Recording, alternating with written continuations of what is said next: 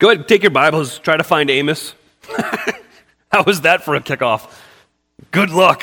Wave a white flag if you have trouble. No, if you would go ahead and turn to Amos, that would be great. If you're flipping through your Bible trying to find Amos and you're starting to see names of books of the Bible you don't recognize, that means you're close. So just keep going. You're going to get there, I promise.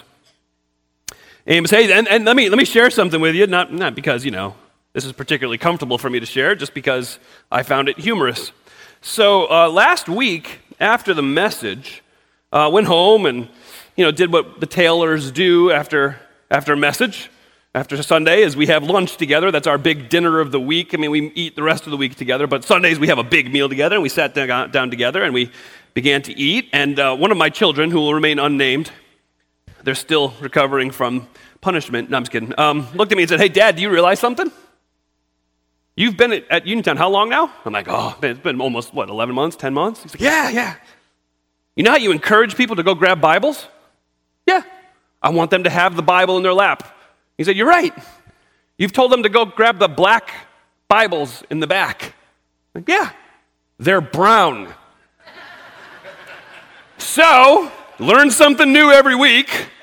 If you would like a Bible, let me encourage you to go grab one in the back. It's brown, in case you were wondering. Kids. I like the way that I can blame kids. Amos.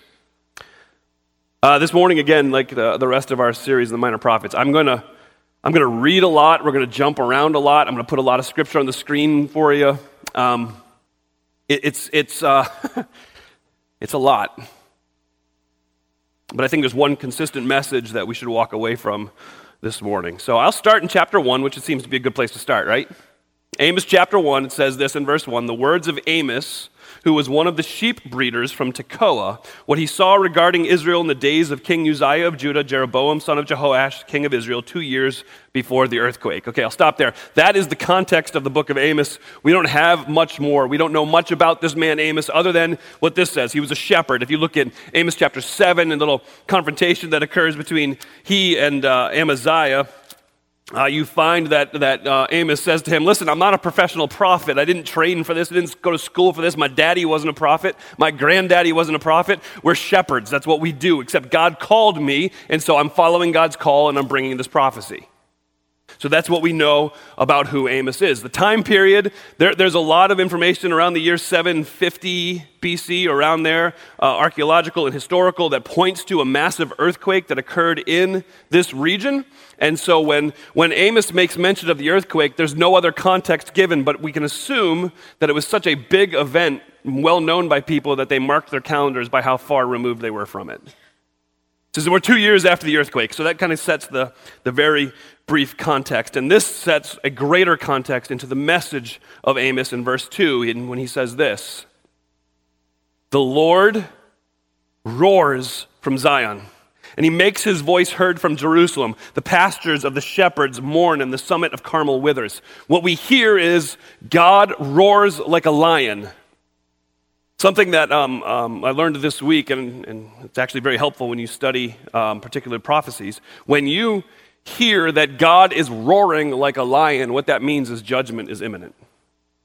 When a lion roars, it's just before it goes after its prey.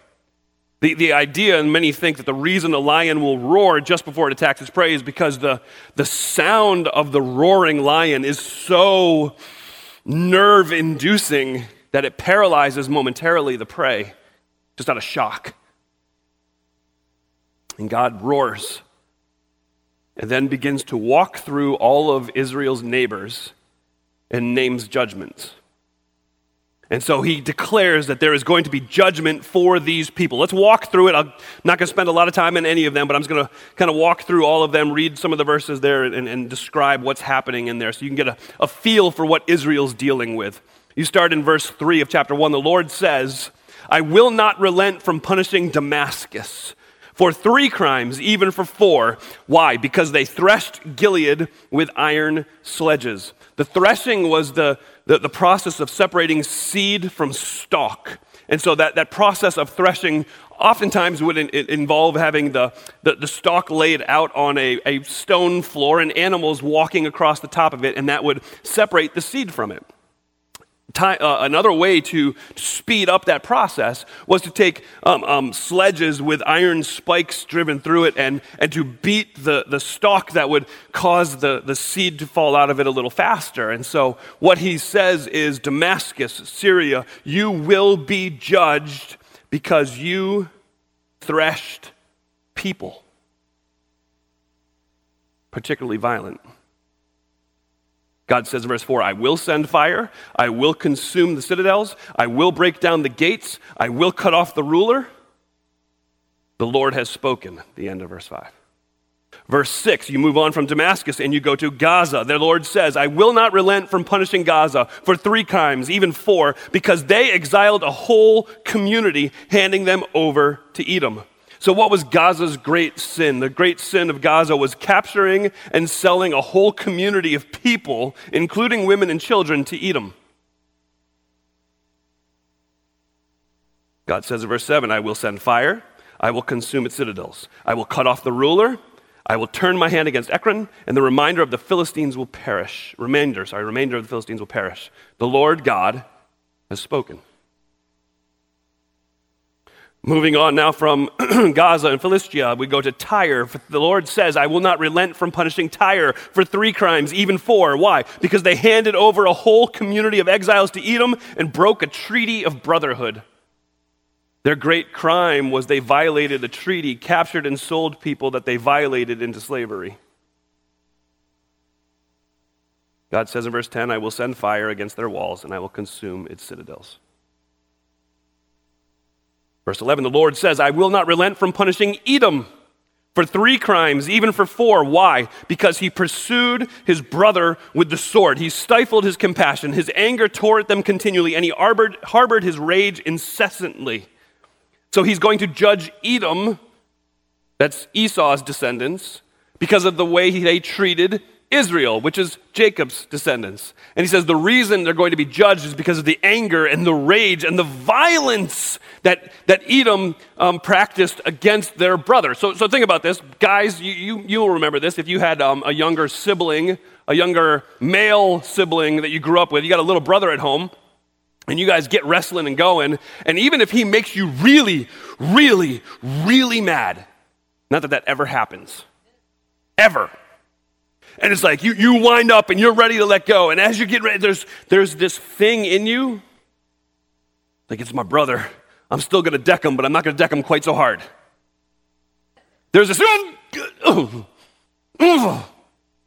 it's that compassion of being a brother wells up within you. And what Amos is saying is, I'm sorry, but Edom, that compassion is completely lacking in your life. You are relentless in your pursuit of destroying your brother Israel. Verse 13, the Lord says, I will not relent from punishing the Ammonites for 3 crimes, even for 4, because they ripped open the pregnant women of Gilead in order to enlarge their territory. The Ammonites are going to be judged because they sought to extend their borders, and in trying to extend their borders, they decided that they would act violently, specifically against pregnant moms and unborn children. Chapter 2, verse 1, the Lord says, I will not relent from punishing Moab for 3 crimes, even for 4, because he burned the bones of the king of Edom to lime.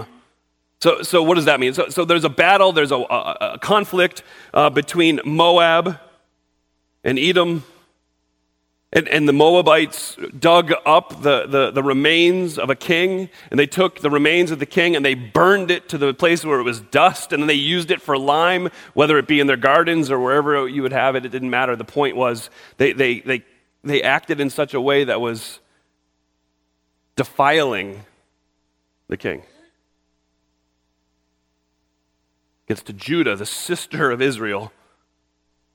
In verse 4, the Lord says, I will not relent from punishing Judah for 3 crimes, even for 4, because they have rejected the instruction of the Lord. They have not kept his statutes. Their lies that their ancestors followed have led them astray. It says, I'm going to reject Judah. I'm going to judge Judah because they rejected the law of God and they followed after the lies of false worship. So just a recap, the nations that God has gone after now in this prophecy is Damascus, Gaza, Tyre, Edom, Ammon, Moab, and Judah. Okay, so numerology is usually a bunch of bunk. Just going to throw that out there, okay? It's garbage.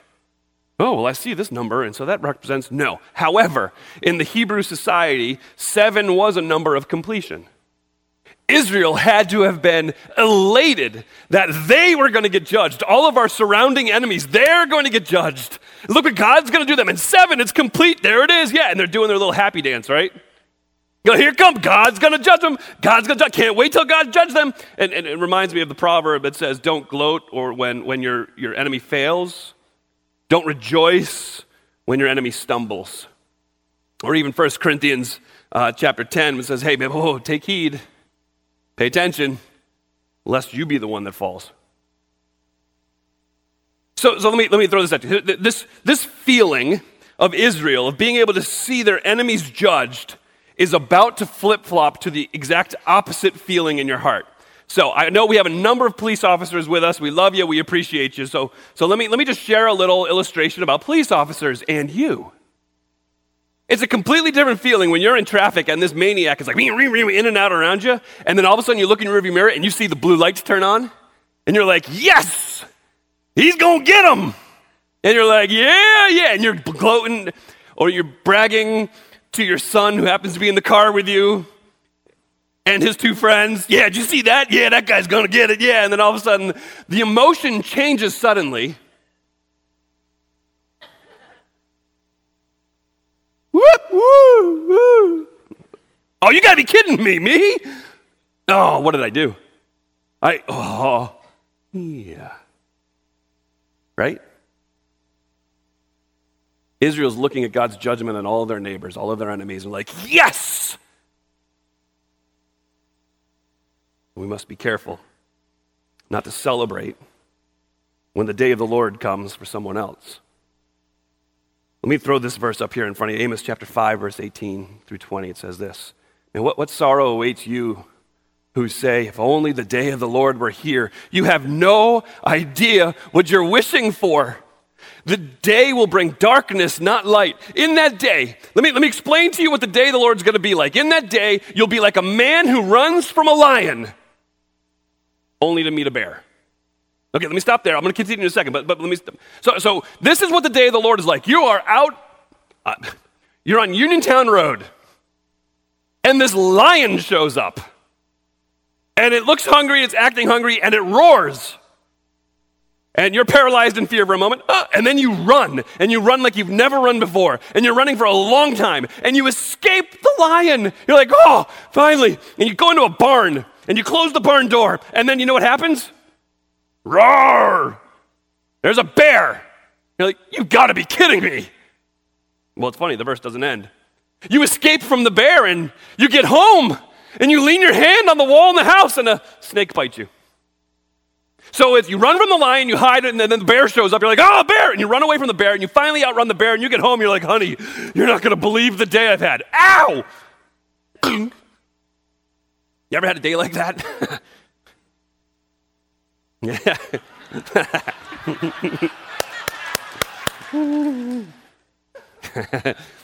The day of the Lord is going to be like that.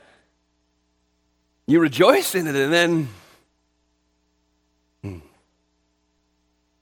see, the judgment isn't just for them. The judgment is for you. Well, you're so busy looking at the shortcomings of everybody else. You're looking at the sinfulness of everybody else. God's got a message for you. Chapter 2, verse 6.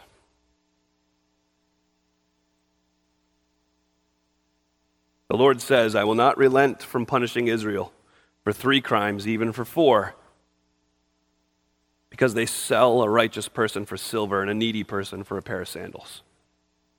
Because they trample the heads of the poor on the dust of the ground, and they obstruct the path of the needy. Because a man and his father have sexual relations with the same girl, profaning my holy name. Because they stretch out beside every altar on garments taken as collateral, and in the house of their God they drink wine that has been obtained through fines. So what God says is, I'm going to judge you, Israel. And what we get from that passage of God listing out why he's going to judge Israel, we see that they're taking advantage and they're even oppressing the needy people who are among them. I mean, they're trading somebody for a pair of shoes. Now some people think that verse 6, where it talks about selling a righteous person for silver and a needy person for a pair of sandals, they think that is talking about bribery in the court system. And that very well could be, but regardless, it doesn't really matter. What you're doing is you're establishing a very low cost on human life. And let me encourage you, man, you study history and you look at the sinfulness of humanity, and woven into the history and the sinfulness of humanity, you will always find the devaluing of human life. God says, I have that against you, Israel. I have the fact that you are treating the poor like dirt when he says just stepping on your heads in the dust. I have that against you. I have the fact that you are sexually abusing a slave girl in your home. I have that against you. I have against you the fact that you are violating the very ethics regarding debt, which that's subtle to us, but to Israel it would have been pretty significant. If you look at verse 8, it talks about they're stretching out beside every altar on garments taken as collateral. So the rules regarding debt in the Old Testament, both in Exodus chapter 22 and Deuteronomy chapter 24, makes mention of the fact that if you are lending somebody money and you take from them, a poor person as collateral, you take from them their garment, when the night gets cool, you need to return it to them because that's the only thing they have to keep them warm. And yet these people have thrown it out on the ground and made themselves comfortable on it. See, God says, I have judgment for you because you're taking advantage of and even oppressing the needy among you. One of the more insensitive verses in Amos is here. I'll throw it on the screen for you. Amos chapter 4, verse 1, where it says this. Listen to this message, you cows of Bashan. Let me stop there. Amos isn't talking about the cattle. You'll see who he's talking about in a moment. I will not apologize for me, but maybe on Amos's behalf, I apologize for his insensitivity. Listen to this message, you cows of Bashan who are on the hill of Samaria. Women who are oppressing the poor and crushing the needy, who continue to say to their husbands, bring us something to drink. Amos calls these women cows. I mean, it's pretty offensive today. It was violently offensive back then. And his complaint against them was, and it's kind of subtle in our English versions, when you see these women who say to their husbands, we get the idea of, hey, I said it once, but that's not the way the Hebrew language works there. It's repeatedly saying over and over and over again. And so the picture is a woman who is sitting in her comfy chair, nagging her husband, saying, hey, bring me something to drink.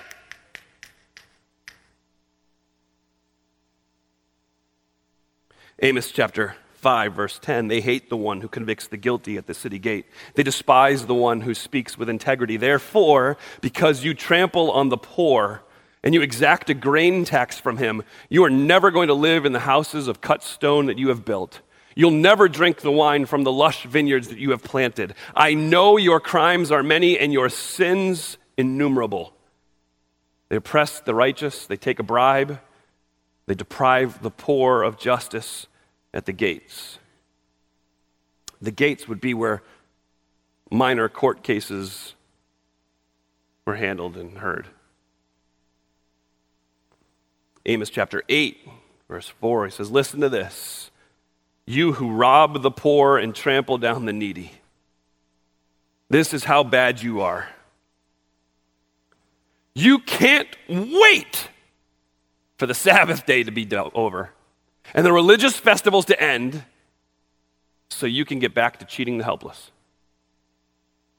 You're sitting in church, and when your mind wanders, not if your mind wanders, when your mind wanders, gonna be honest, mine even wanders while I'm speaking to you, and that terrifies me. Have you ever had that happen? You're having a conversation, you're thinking about something else? I've had that happen. It's like, Lord, help me control that because who knows, I'll start talking about Patriots or something and people get up and just leave. He says, listen, you're sitting in your church services, your mind is wandering, and what you're wandering to is, man, how can I make a quick buck?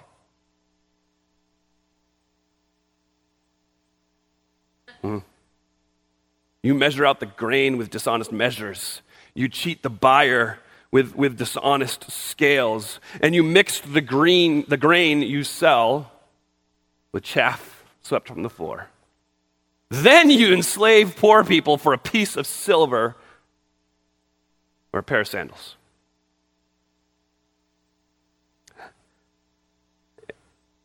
And Israel asks, how could God possibly judge us? So God, in effect, says to his people, how dare you? How could you? Don't you understand that you are oppressing people who are just like you? You're oppressing people who are weak, who are unable to do anything on their own. Look, go back to chapter 2. Go back to chapter 2. Let's take a look at what God has done for these very weak Israelites. Chapter 2, verse 9. God reminds the Israelites of how ridiculous it is that they're oppressing these poor and needy. He says in verse 9, I destroyed the Amorites as Israel advanced. His height, talking about the Amorites, was like cedars. He was as sturdy as the oaks, and I destroyed his fruit above and his roots beneath. And I brought you from the land of Egypt, and I led you for 40 years in the wilderness in order to possess the land of the Amorite. And I raised up some of your sons as prophets and some of your young men as Nazarites. Is this not the case, Israelites? This is the Lord's declaration. But you made the Nazarites drink wine and commanded the prophets, do not prophesy. God says, how quickly have you forgotten? It was me, your God, who brought you into the promised land and defeated the giants that were there. Do you remember that? 12 spies go in, they come back, and 10 are like, yeah, these guys are huge, we're out. But 2, Joshua and Caleb, are like, God called us, let's go, we can do this. Now, a few years transpired before they actually went in due to decisions that were made. And they went into the promised land, and as Amos even says, the Amorites were huge. Their height was like the cedars, and he was as sturdy as the oaks, but God went with them, and God defeated the Amorites. Egypt. That was interesting. Egypt. I'm going with my Italian dialect today. It's Egypt. It held you, right? Egypt held you captive, held you slave. You were held back, and yet I released you. Wilderness. I know it was hard to walk through the wilderness for all that time, but the whole way, we talked about last week, the whole way we went, I was with you. I led you. I provided for you. I wanted you to know me, and so I've raised up leaders from among you. And verse 11 is stark, man. You don't ever want God saying this to you. Isn't that true? Didn't I? Didn't I do that for you? But you, Israel, forced your spiritual leaders to say what you wanted them to say and do what you wanted them to do, instead of allowing them to bring the message that God had laid on their hearts. So judgment is coming. So look at verse 13, chapter 2.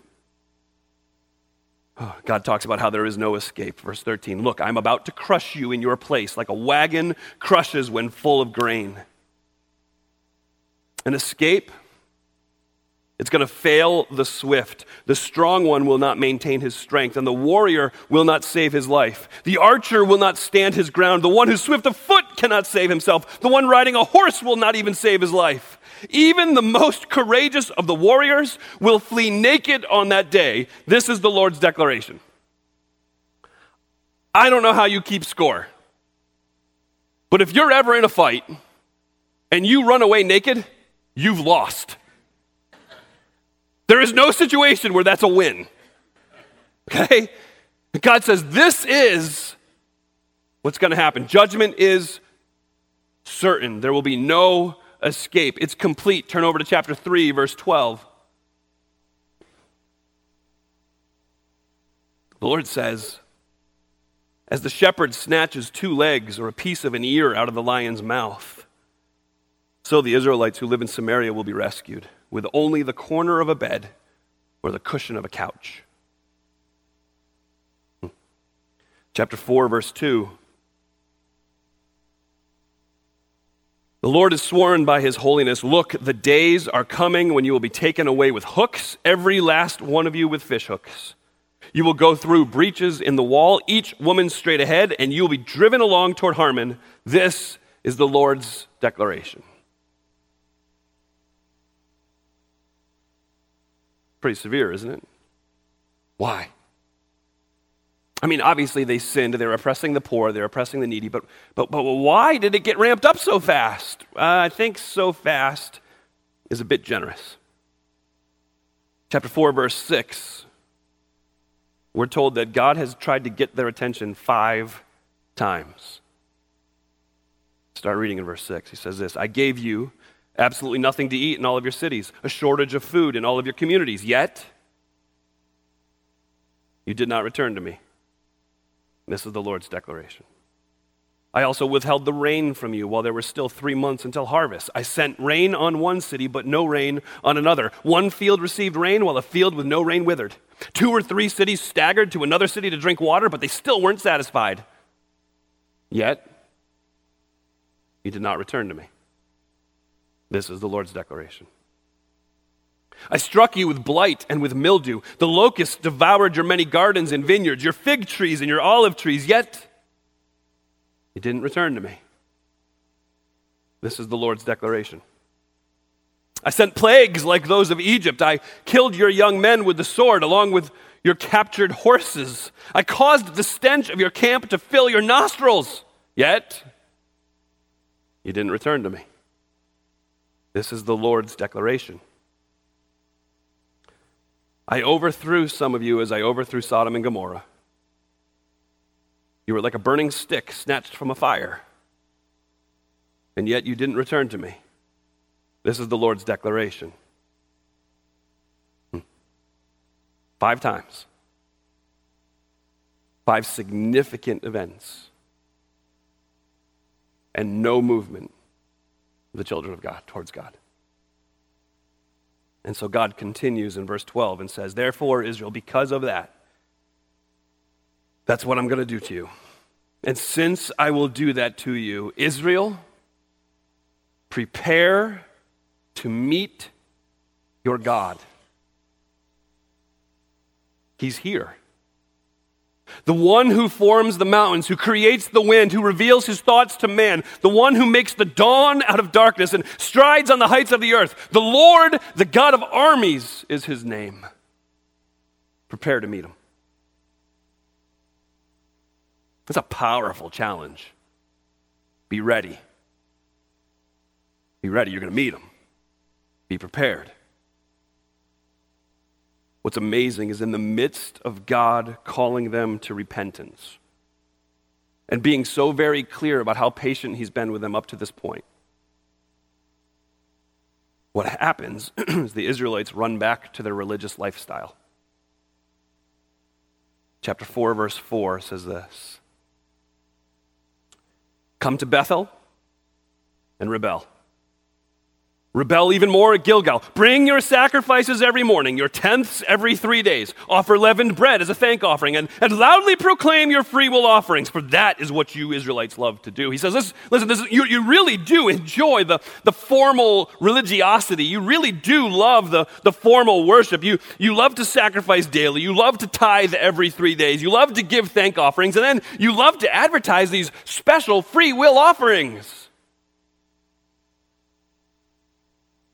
But how does God feel about those? Chapter 5, verse 21. And this is where we'll land for today.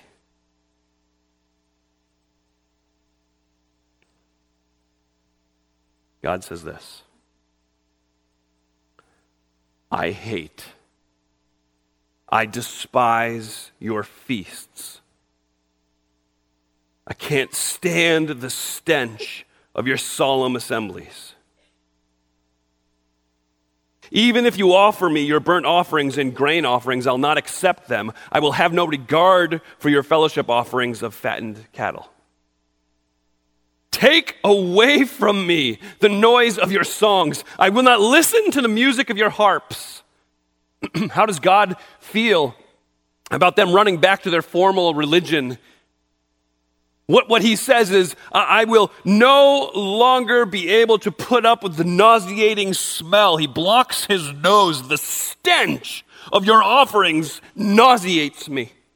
I'll no longer be able to view your fellowship offerings. I can't see them anymore. I will not look at them anymore. I don't want to hear your music, your singing, your songs, your harps anymore. It's repulsive to me. It makes my skin crawl. Man. So imagine for a moment, and some of you don't have to imagine, and I'm going to apologize to you for that. But imagine for a moment working on a project in elementary school, being all excited about being able to bring it home to mom or to dad. Maybe it's just one of those crazy little, the Dixie cup with a little daisy inside of it. And somehow that little bugger survives the bus ride home and comes running up to mom and dad like, "Here, let me give this to you." Imagine mom being like, "Yeah, whatever." Or dad taking it and just being like,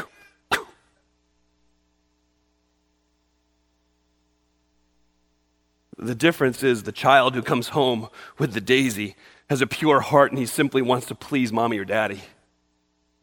The Israelites, on the other hand, were wearing their formal religion as a mask to try to hide from God.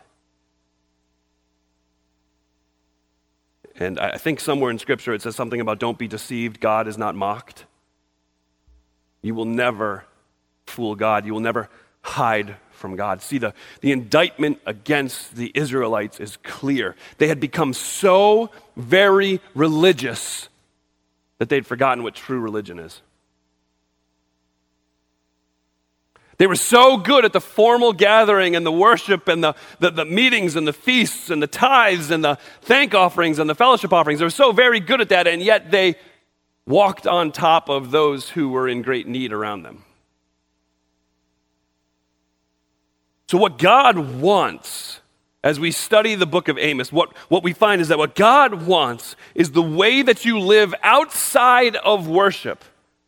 Where you work, where you live, the school you go to, when you're in traffic, when you're all alone, doesn't matter. He wants all of your life to be soaked with justice and righteousness.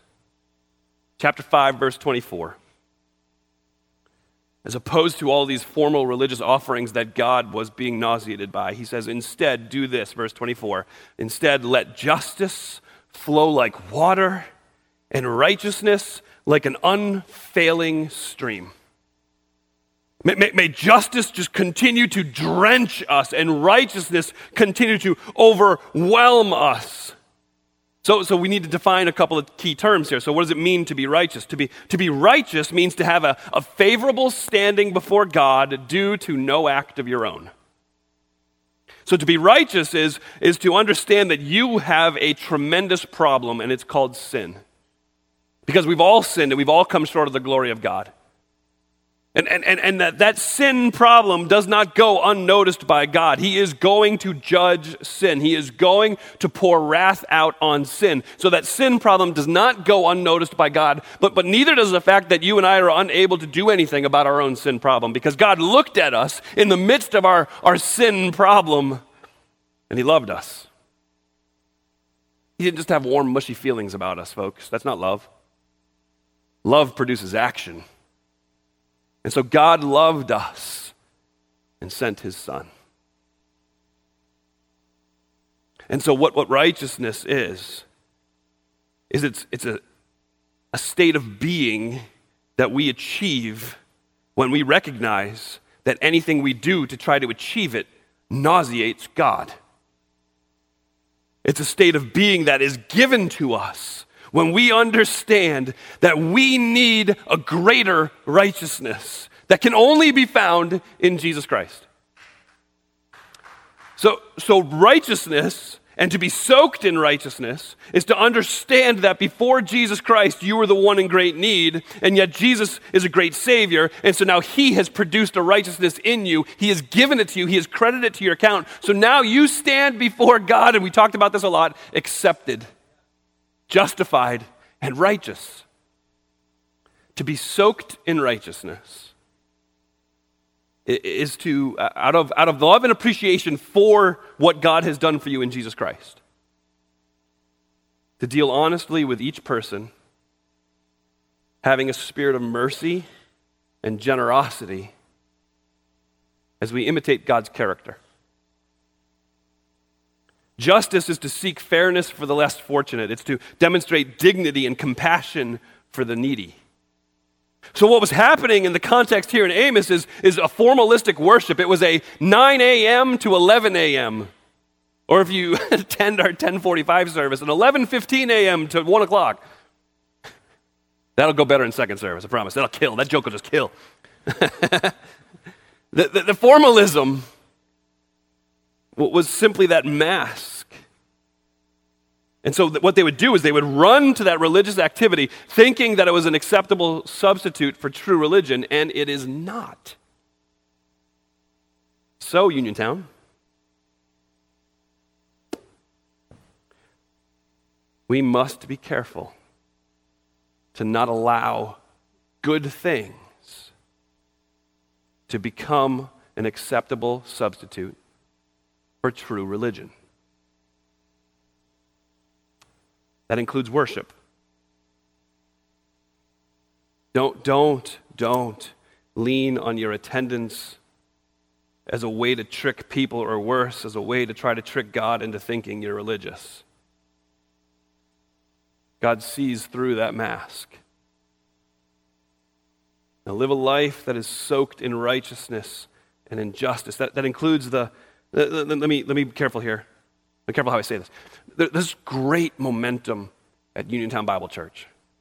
There's fantastic momentum. It's not, oh, we're a wonderful church. It's not that. It's what we're seeing happen is a little momentum building up from within the congregation. It's not staff-led, elder-led, pastor-led. It's the people who call Uniontown home are getting enthusiastic and excited about certain things, and so they're running. So let me encourage you. Don't stop that momentum. Do not hear what I am about to say as, hey, we shouldn't do any of those things. That is not what I'm saying. Let's keep going on those things, okay? But let's be careful to not allow those things to become an incomplete redemption. See, part of the problem is if we focus so much on simply clothing somebody or feeding somebody or providing for somebody's financial needs and stop there, that's incomplete redemption. I was reminded this morning, actually, worst idea ever. I was driving in listening to a podcast, which is terrible because I've already got this in my head, and I'm listening to a podcast like, that would all fit in here, and so I'm all over the map. But this point was made, and it's exactly right. Out of Hebrews chapter 12, there's a picture of the author of Hebrews saying, let's lay aside every weight, every sin that continues to trip us up. Incomplete redemption stops there. See, incomplete redemption brings us to the point where we're ready to shed those things that are sin and weight, and then we talk about how we have gotten rid of those things. That's incomplete redemption. Complete redemption is when that loop finishes, where we lay aside every weight and we fix our eyes on Jesus. So what must happen is, yes, this momentum's great. We must continue to go face first into it. But we must remember that as God's church, we are called as ambassadors of complete redemption, ambassadors of the gospel, so that everything we do points to the one who loved us and laid down his life for us. You can clap, I need a drink. The problem is, I think, for many of us, we're good at the safe stuff. We're really good at the safe stuff. God has called us to be drenched, soaked with righteousness and justice. So this is not a time where we preach and say, all right, Uniontown, we need to add all of these different compassion ministries to go out. No. No. It's you. You. One. You. Are you living a life that is so religious, or are you living a life of true religion? You remember what true religion is as God defined it in James chapter 1.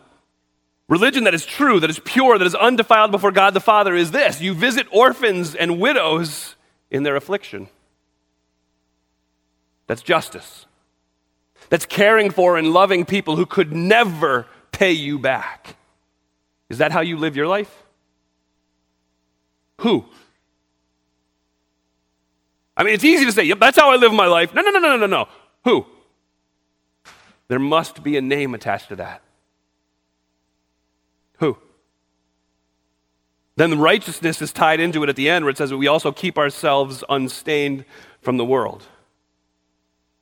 Who are you loving that can't pay you back? Who are you sacrificing time, energy, and effort for that can't possibly return that? Be the church. Right? And Amos is saying, be the church. Not in this 3-hour window. Be this church as we walk off this hill. May we be a people. May you be a person who is soaked with justice and righteousness. May God help it be so. Father God, I thank you for this morning, and I praise you for your word. I thank you that you put things in your word that make us so incredibly uncomfortable, and then we have to deal with it. I thank you that you pull no punches, you hide nothing from us. You are clear and you're direct, that we are a hopeless mess when we try to do things on ourselves. But you, you're amazing. And time again, you demonstrate your amazingness, your power, your might in using the weak to serve you. Lord, I thank you for the many opportunities you've given to us. May we be faithful with them. God, I pray that each one of us would be committed to being drenched in justice and righteousness as we leave this place, that we would be the church. It's in the name of the one who saved us and made us his own, I pray. Amen.